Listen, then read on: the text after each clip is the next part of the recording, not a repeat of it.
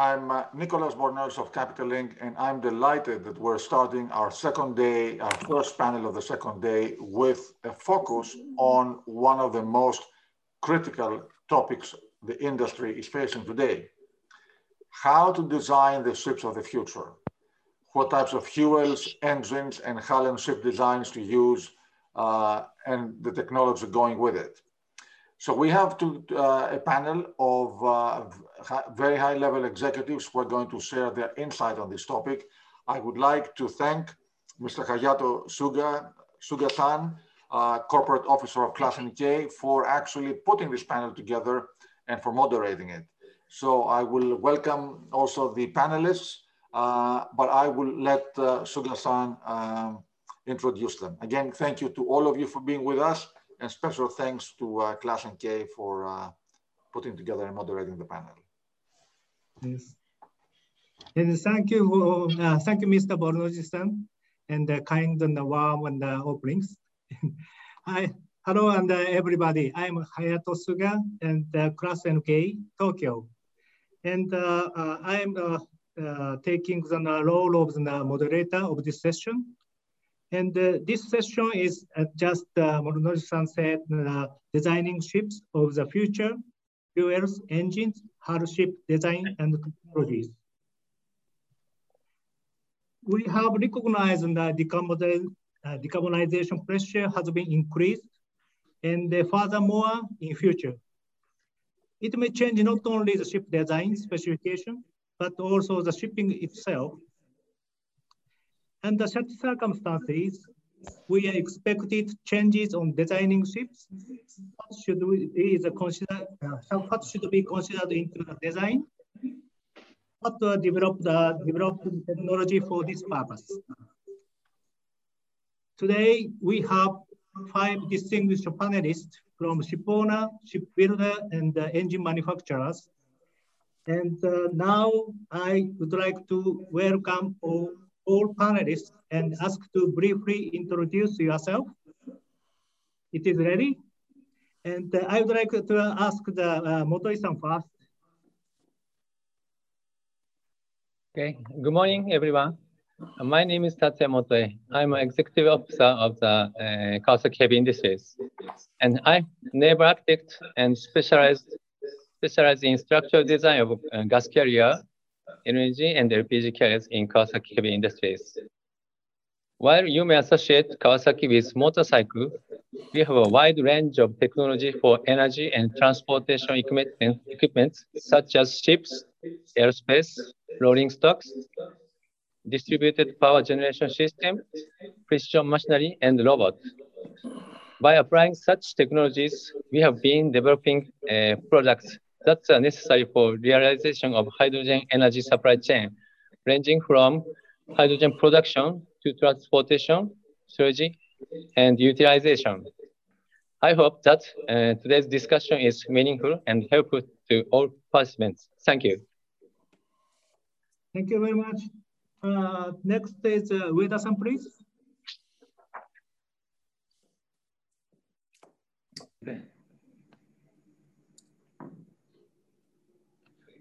Is it? Ueda-san, can you hear me? Maybe sound is not so good. So can I ask the Fiori-san for next? Sure. Thank you, Suga-san.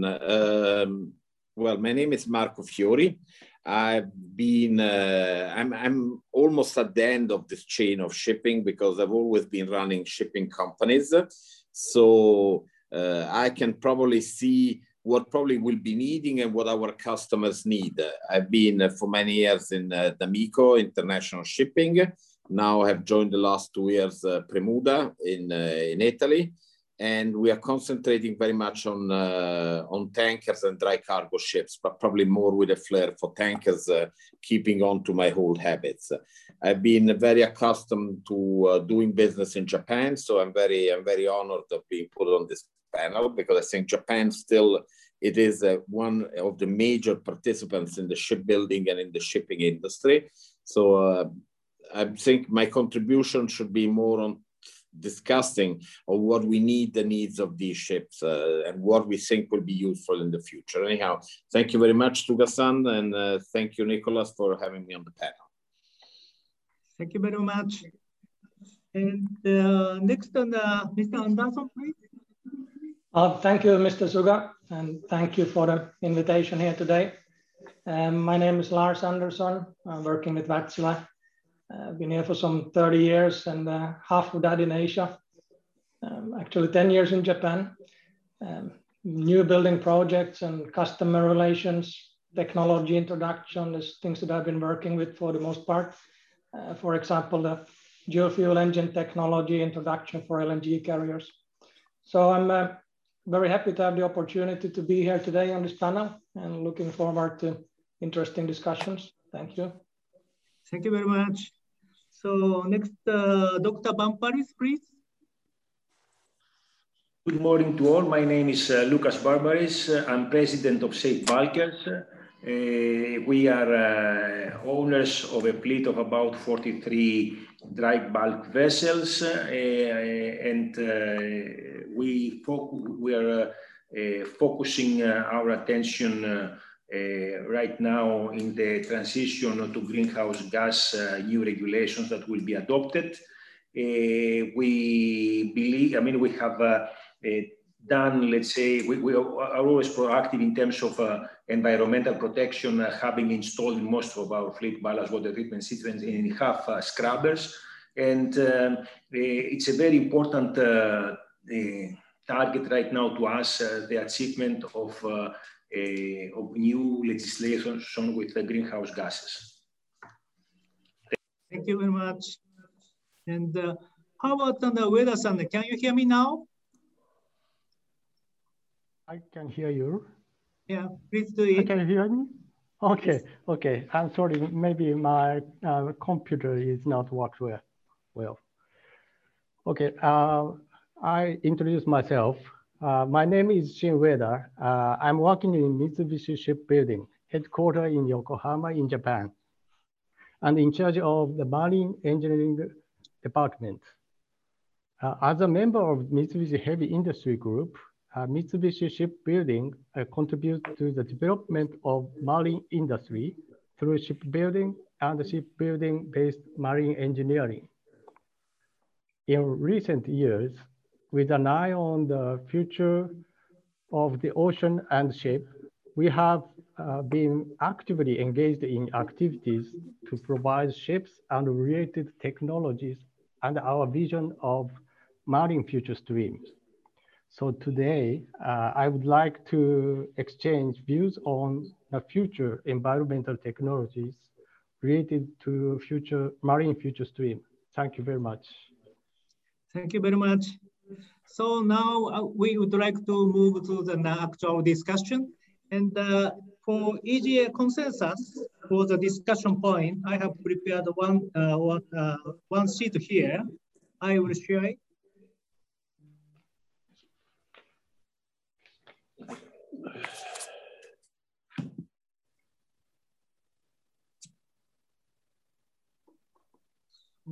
Just a moment.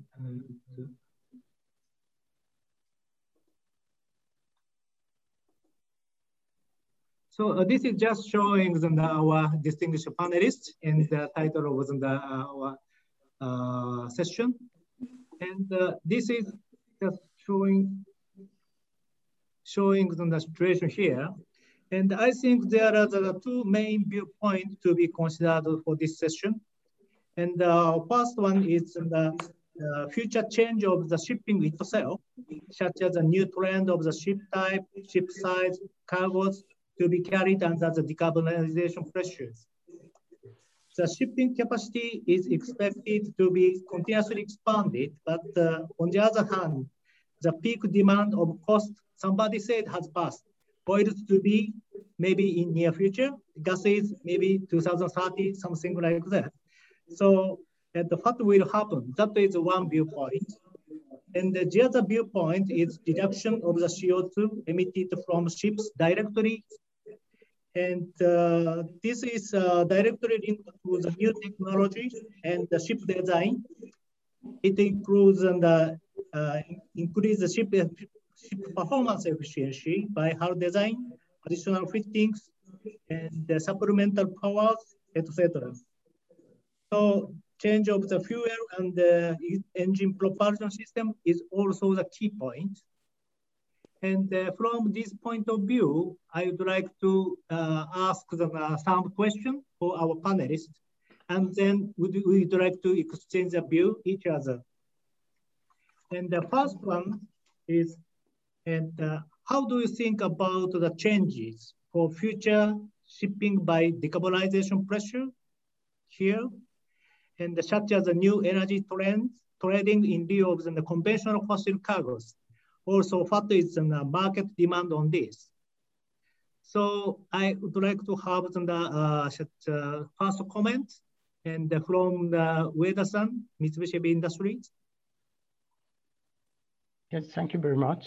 I see the electric power demand increases with the progress of electrification, but electric power becomes carbon-free using renewable energies.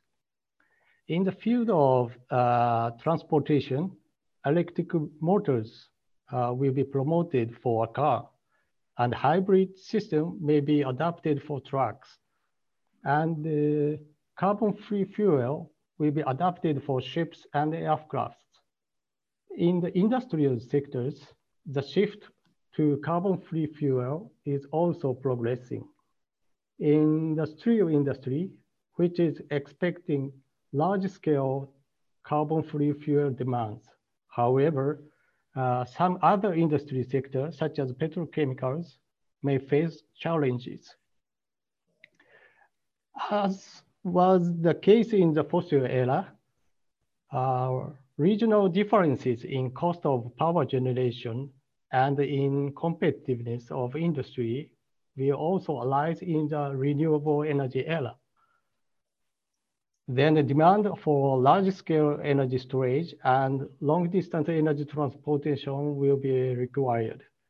And in parallel with the expansion of the renewable energy, it will be necessary to use the CO2 capture in order to maintain the economic efficiency, I think.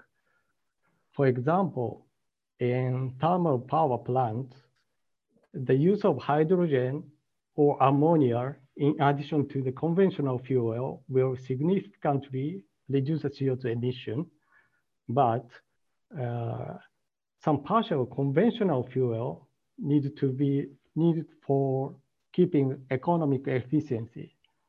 Then the CO2 needed to be captured at the power station for a while. So during the energy transition period, power generation and industry will be necessary to capture the generated CO2, as well as use of the new energy sources. So the energy transport flows begin from the primary energy source, such as renewable energy, and natural gas, and so on. The hydrogen is produced from renewable energy and synthetic methane, synthetic ammonia, and other mediums will be stored and transported to downstream side. An energy value chain will be created on the case by case of the consumers, such as gas turbine case, fuel cell case, and direct use in the steel industry case, and so on. Hydrogen, which is obtained as a primary energy, will be transformed to the other media for transportation and handlings. But if technology is established, hydrogen long distance transportation is also possible, I think. The CO2 is not an energy source. However, on the backside of the energy transportation, the CO2 transportation for storage or recycling will be considered in near future, I think. Thank you very much, Ueda-san. And how about Mr. Fiori? Do you have any opinion, comment here? Yeah, thank you very much, Mr. Suga.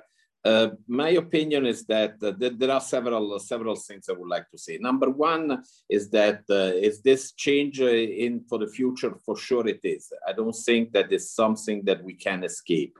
It is now, it's not only a fashion, this is something that we'll have to learn how to live and we have to adapt. So number one is something that's there existing. Number two, I think that all whatever we are doing today, it is very much on a transition phase. Why transition? Because I think it's not sure yet, as we have heard and we're going to hear, there is yet a clear answer on what is going to be the future of propulsion on ships.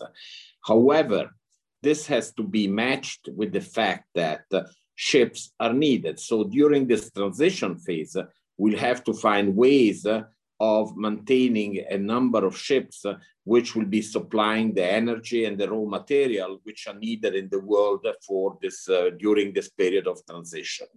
So I think that all of this considered, I think for sure we're going to be looking at different ways of proceeding. I think there's been some very clear indications.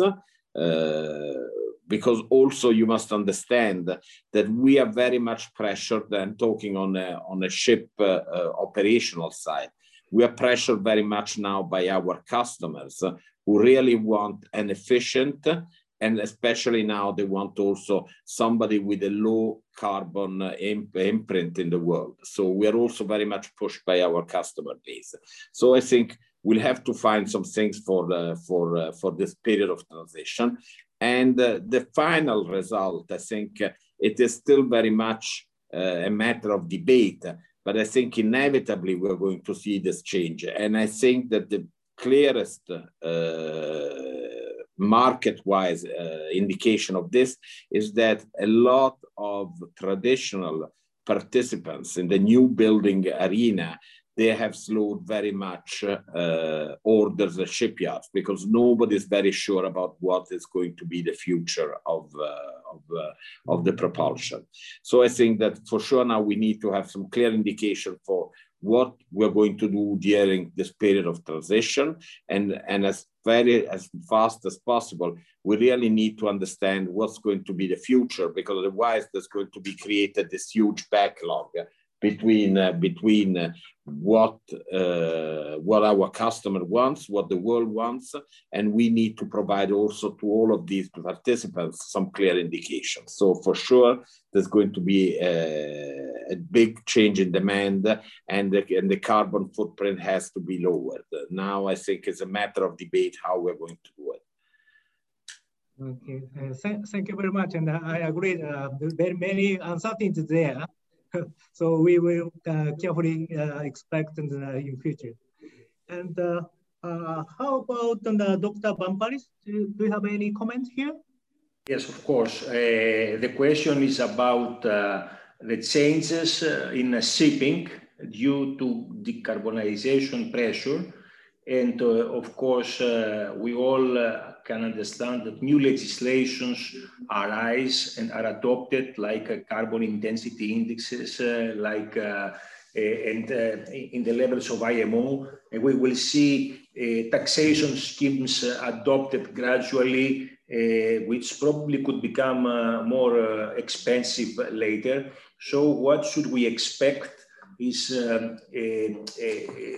lesser operational efficiency and less energy efficiency of older vessels, and less and more consuming vessels compared to the most recent and most energy efficient vessels that have been produced more recently, let's say phase 1, phase 2, or phase 3 vessels that will be produced after 2025. So we believe that we will have a world in the following years where we will have, let's say, various tiers of vessels that need to compete, and some will compete and will be more expensive. As we go along, of course, the question arises in relation to vessel designs. So we need to see the response of the, let's say, universities in terms of fuels and yards in terms of designs that will produce more efficient vessels. I cannot comment right now. I mean, as a company, we have ordered vessels that correspond to emissions of phase 3 vessels, but only few yards produce such vessels. So I think that yards need to invest. The shipping community need to continue the research in order to have reliable solutions in the future, because we can see that we may have certain solutions in 2023 onwards, even with slower steaming, but we will not have the required solutions for 2030 or further on. So there is a big change in the industry. As I say this, I mean, as a company, we transport we're a dry bulk cargo company, pure dry bulk cargo, so we transport dry bulk. I say all this from our point of view. Thank you. Okay, thank you very much. So in the, I think the Tier 3 complying vessel is still strong power to be chosen, and also some of the expected future to be considered carefully. And so I would like to move to the next question related to the set market. And what is expected for new energy carrier, and such as the design concept and the specification and any other? So from for this kind of question, I'd like to ask Mr. Motoi to have the comment. Okay, thank you, Suga-san. As for the energy resources, in the field of stationary power generation, the use of ammonia and hydrogen is investigated as zero carbon fuel. Accordingly, needs for transportation of new energy, such as ammonia and hydrogen, will be gradually increased.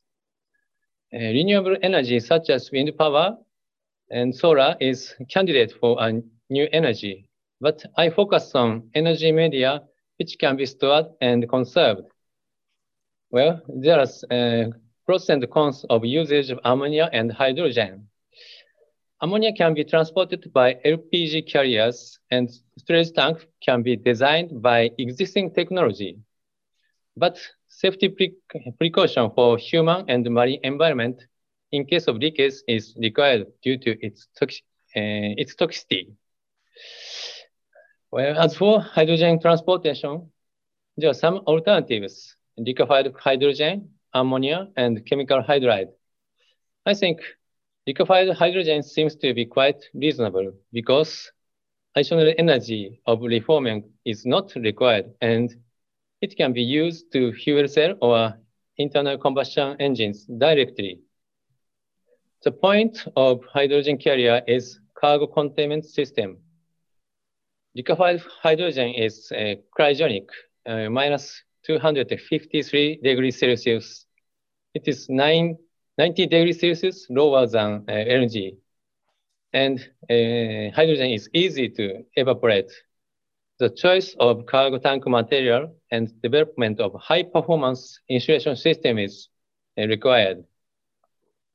And also, design concept of hydrogen carrier is quite different from LNG carrier because liquefied hydrogen is 7 times lighter than LNG.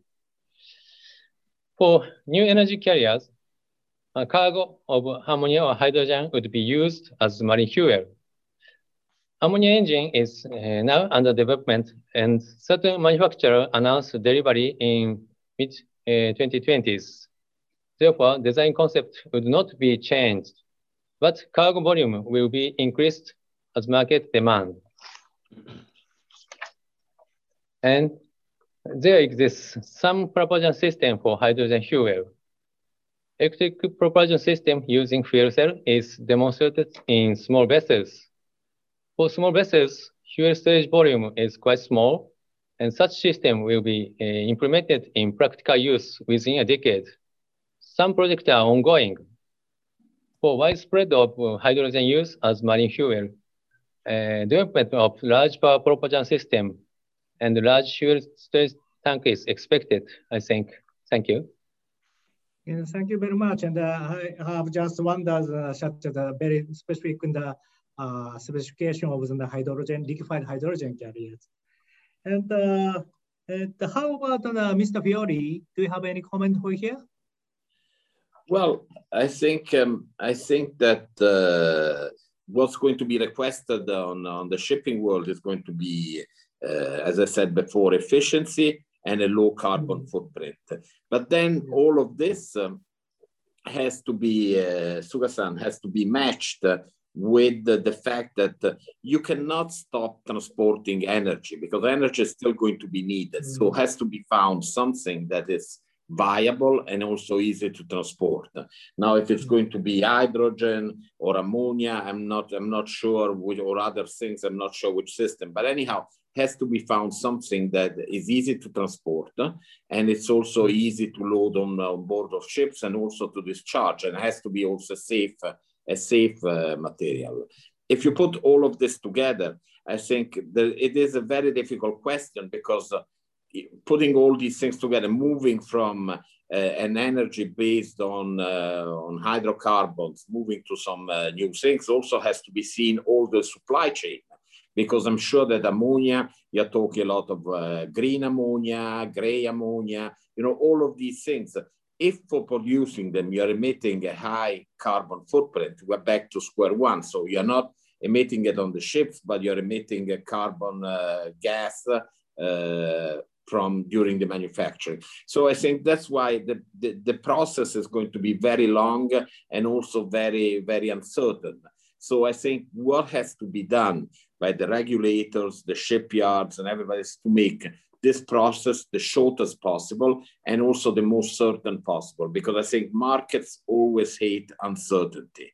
And living in this kind of uncertainty is very difficult for us who will have to transport these materials, but especially for all the shipbuilding industry, which is huge, the engine manufacturing industry, which is huge. So I think we need certainties and kind of fast, because I think if living in a world of uncertainties, all of this is going to slow down, and that's not good for anybody, for the consumer, for the manufacturers, and for the people who have to transport it.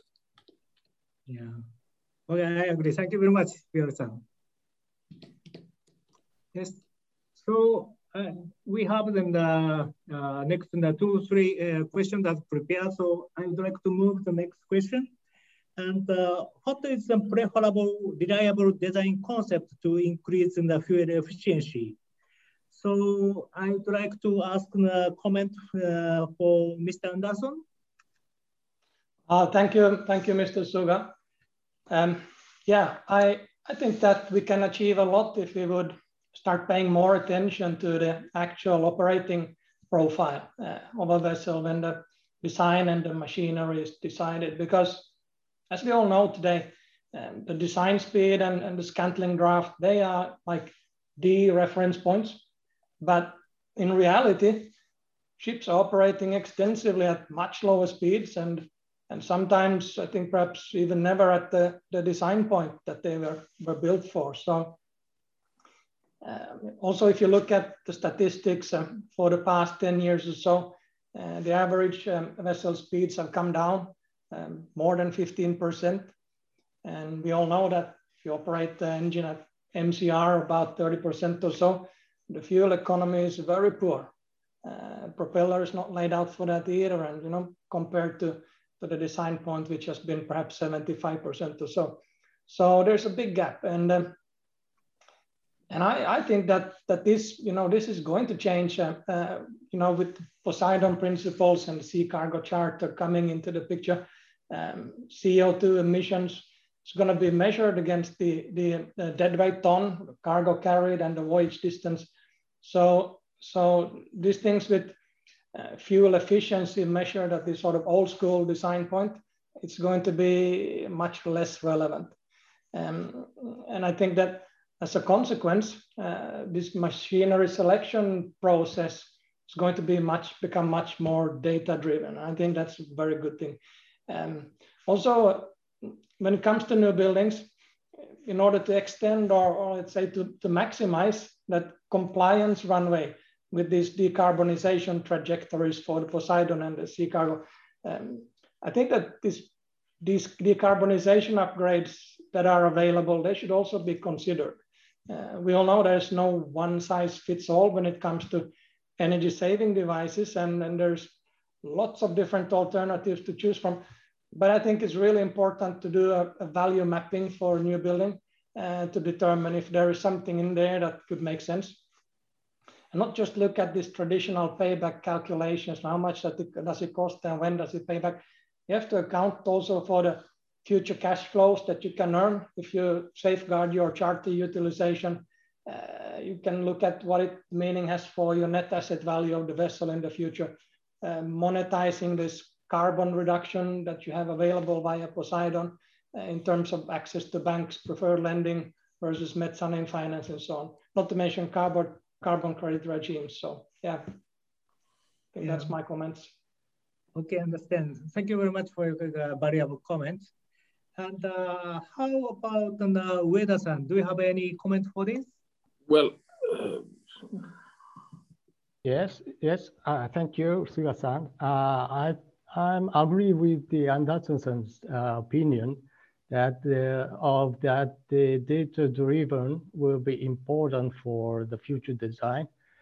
Yeah, I think that the way for the increase the fuel efficiency is based on some classical technique like the air lubrication system or ladder valve or propeller cap or valve shapes, down shape, and for the wind deflector or propeller optimization and so on.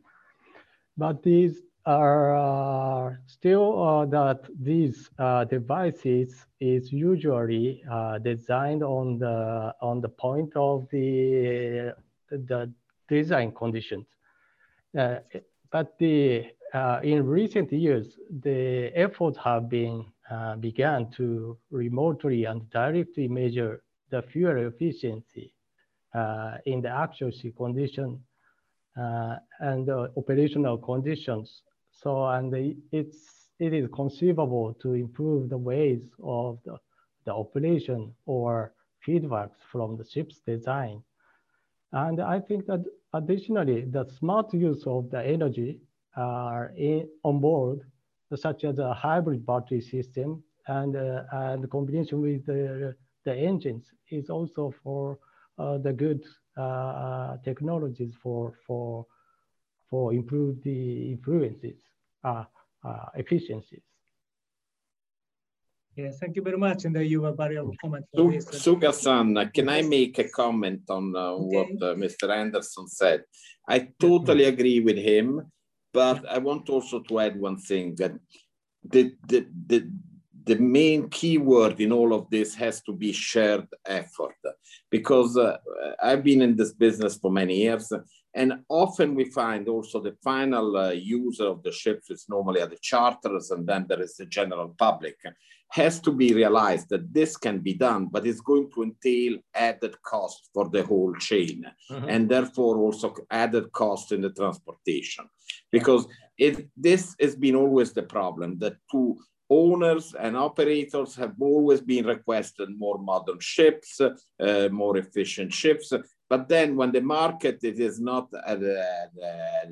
when the market is very strong as at the top, often charterers prefer lower efficiency ships but cheaper ships. So I think has to be a common shared goal that everybody has to accept that this transition is going to cost money down the line. And then also the final consumer has to be accepted, because otherwise it doesn't make sense that, you know, shipping is a very expensive business. We do projects for 15 years, 20 years of amortization, and changing the rules and imposing us to have more expensive to operate vessels has to be accepted from everybody that these costs have to be shared.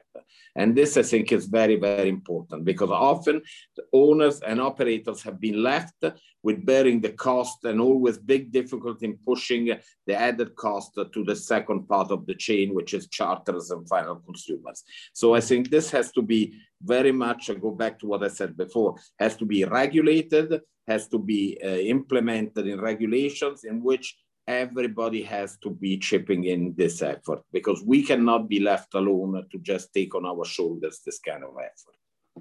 I agree. Thank you very much, Mr. Fiori. And we have the very valuable good comment from the shipping and the business and also the operation point of view. And now I would like to move to the next question. What is expected changes of fuels? That is one of the key points for this session with ship design concept, and including the engine propulsion technology improvement. So for this, and I would like to ask Mr. Anderson and giving the comment together with some of the very specific development of the engine propulsion systems as well. Thanks, Mr. Suga. Okay. Well, I'd like to start by saying that the only available green bunkers that we have today, that's biodiesel or biogas, okay? And I think that's the starting point when we start looking at what we're going to do for a new building.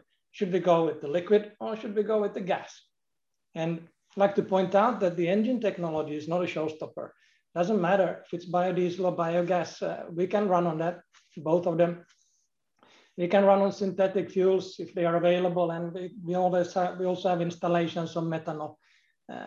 By the way, methanol and biodiesel will require a catalyst to deal with the NOx, so that has to be accounted for. But I think engine technology is not the showstopper. It's more about, where will you bunker? What are the required bunkering volumes, and tank sizes, and how many tanks do you need to have in your new building? So if you start with low sulfur fuel oil, for example, and you plan perhaps later that you want to blend in biodiesel to reduce your CO2 emissions, you may need to have a separate tank for that biodiesel. Not necessarily, but could be. So it has to be analyzed. If you would like to go with methanol, that requires 3 times the bunker volume for the same operating range for your vessel. And it needs special coating, and it needs a separate fuel supply system. So that needs to be considered. LNG, in Wärtsilä we like LNG, it's no secret.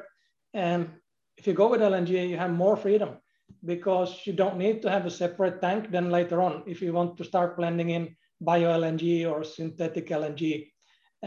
So, it's all methane, so you can put it in the same tank. It doesn't matter. Also, if you go with LNG, you have the possibility then later on, if they become available, to blend in ammonia or hydrogen, because the engine can blend that. You can blend that in with the gas. They will of course require separate tanks, and the safety aspects and systems are going to be very interesting to see how they'll turn out. Those more exotic sort of energy carrying fuels, they're going to have I think they're going to have a big impact on vessel designs. Bunkering volumes, ammonia is 1.5 times LNG. Hydrogen would be 2.6 times LNG. I also mentioned already about hydrogen being very cryogenic, minus 253. I don't know how that's going to work. So it's a long way to go with those. We're going to start testing ammonia this year in engines, and we're going to be offering them soon enough. I'm confident that's going to be working fine with the engine technology. I don't see a problem. It's basically like burning a gas. There's discussions about what these NO2 emissions will mean, or laughing gas. They can be dealt with a catalyst, but it's some things we still have to test. But then the supply of ammonia, that's an entirely different discussion, I think. Where is it going to come from? Sorry, just to make on a practical point of view. I heard many times you mentioned the word, Mr. Anderson, you mentioned the word catalyst.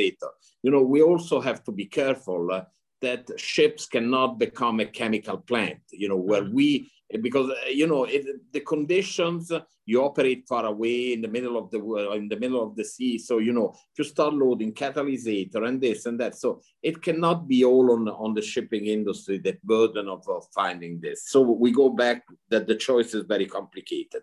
Then the second comment is, if we go on LNG, there is one word that causes me always a little bit of anguish, which is the methane slippage, that you're reducing the CO2 emission, but then you're emitting methane, which is just as bad for the atmosphere as it is CO2. So we should not go in a system that we move to LNG, and then in 5 years we say, no, this is not working.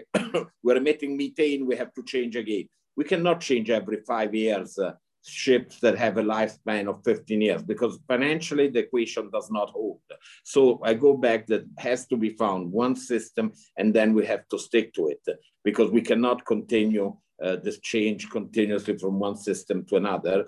And you know, I think there has to be very much clarity and very much of research and study, which would bring that this transition period in which there's going to be slow steaming, low sulfur gas with slow steaming, less emission, has to be there for a certain period of time, because I think there's going to be needed a certain period of time for getting at the final solution.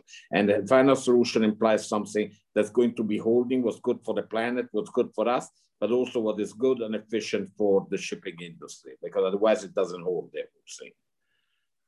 If I may add something here, the shipping industry has suffered the last years from a number of changes and experimentations, and the one big change was the change of fuels for sulfur oxide emissions in 2020, and now we are discussing a new change, which of course, and we have not developed a final solution for the new fuel. So we don't know exactly what will be the new fuel, but we are discussing for that. So I think that if we need to be, I mean, first of all, we need to be pragmatic.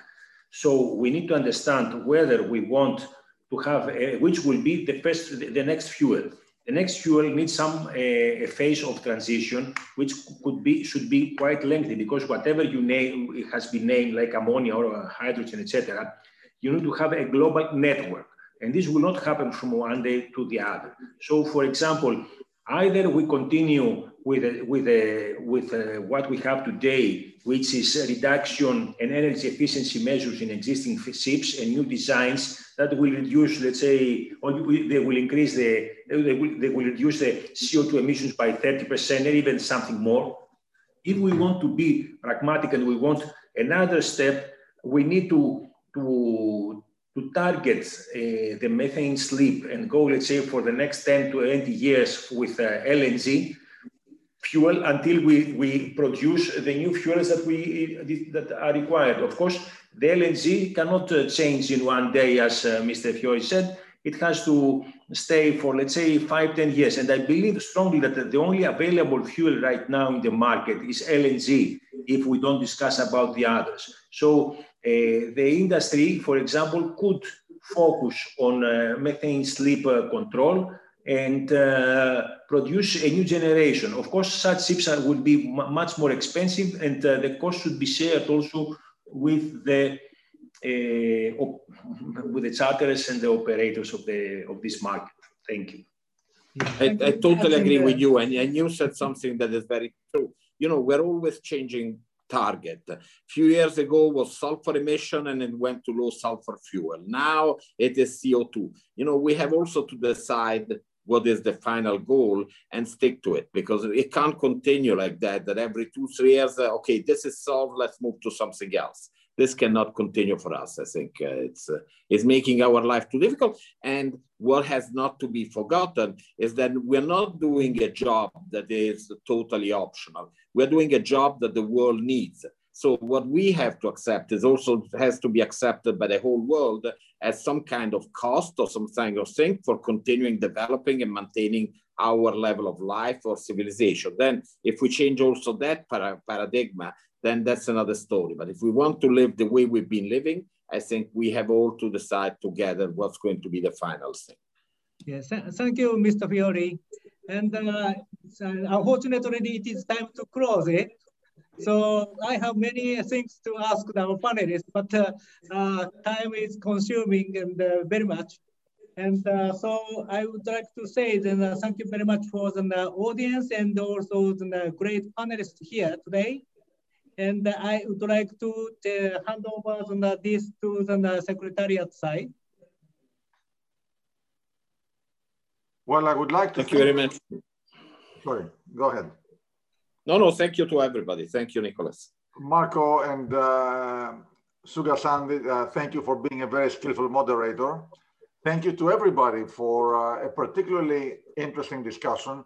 And actually, exactly here we had the shipyards, the engine manufacturers, the ship owners, the class society, really a very comprehensive and compact agenda. Thank you very, very much to all of you. Thank you. Thank you very much. Thank you to all. Thank you, Nicholas. Thank you. Thank you. Bye-bye. Thank you. Bye.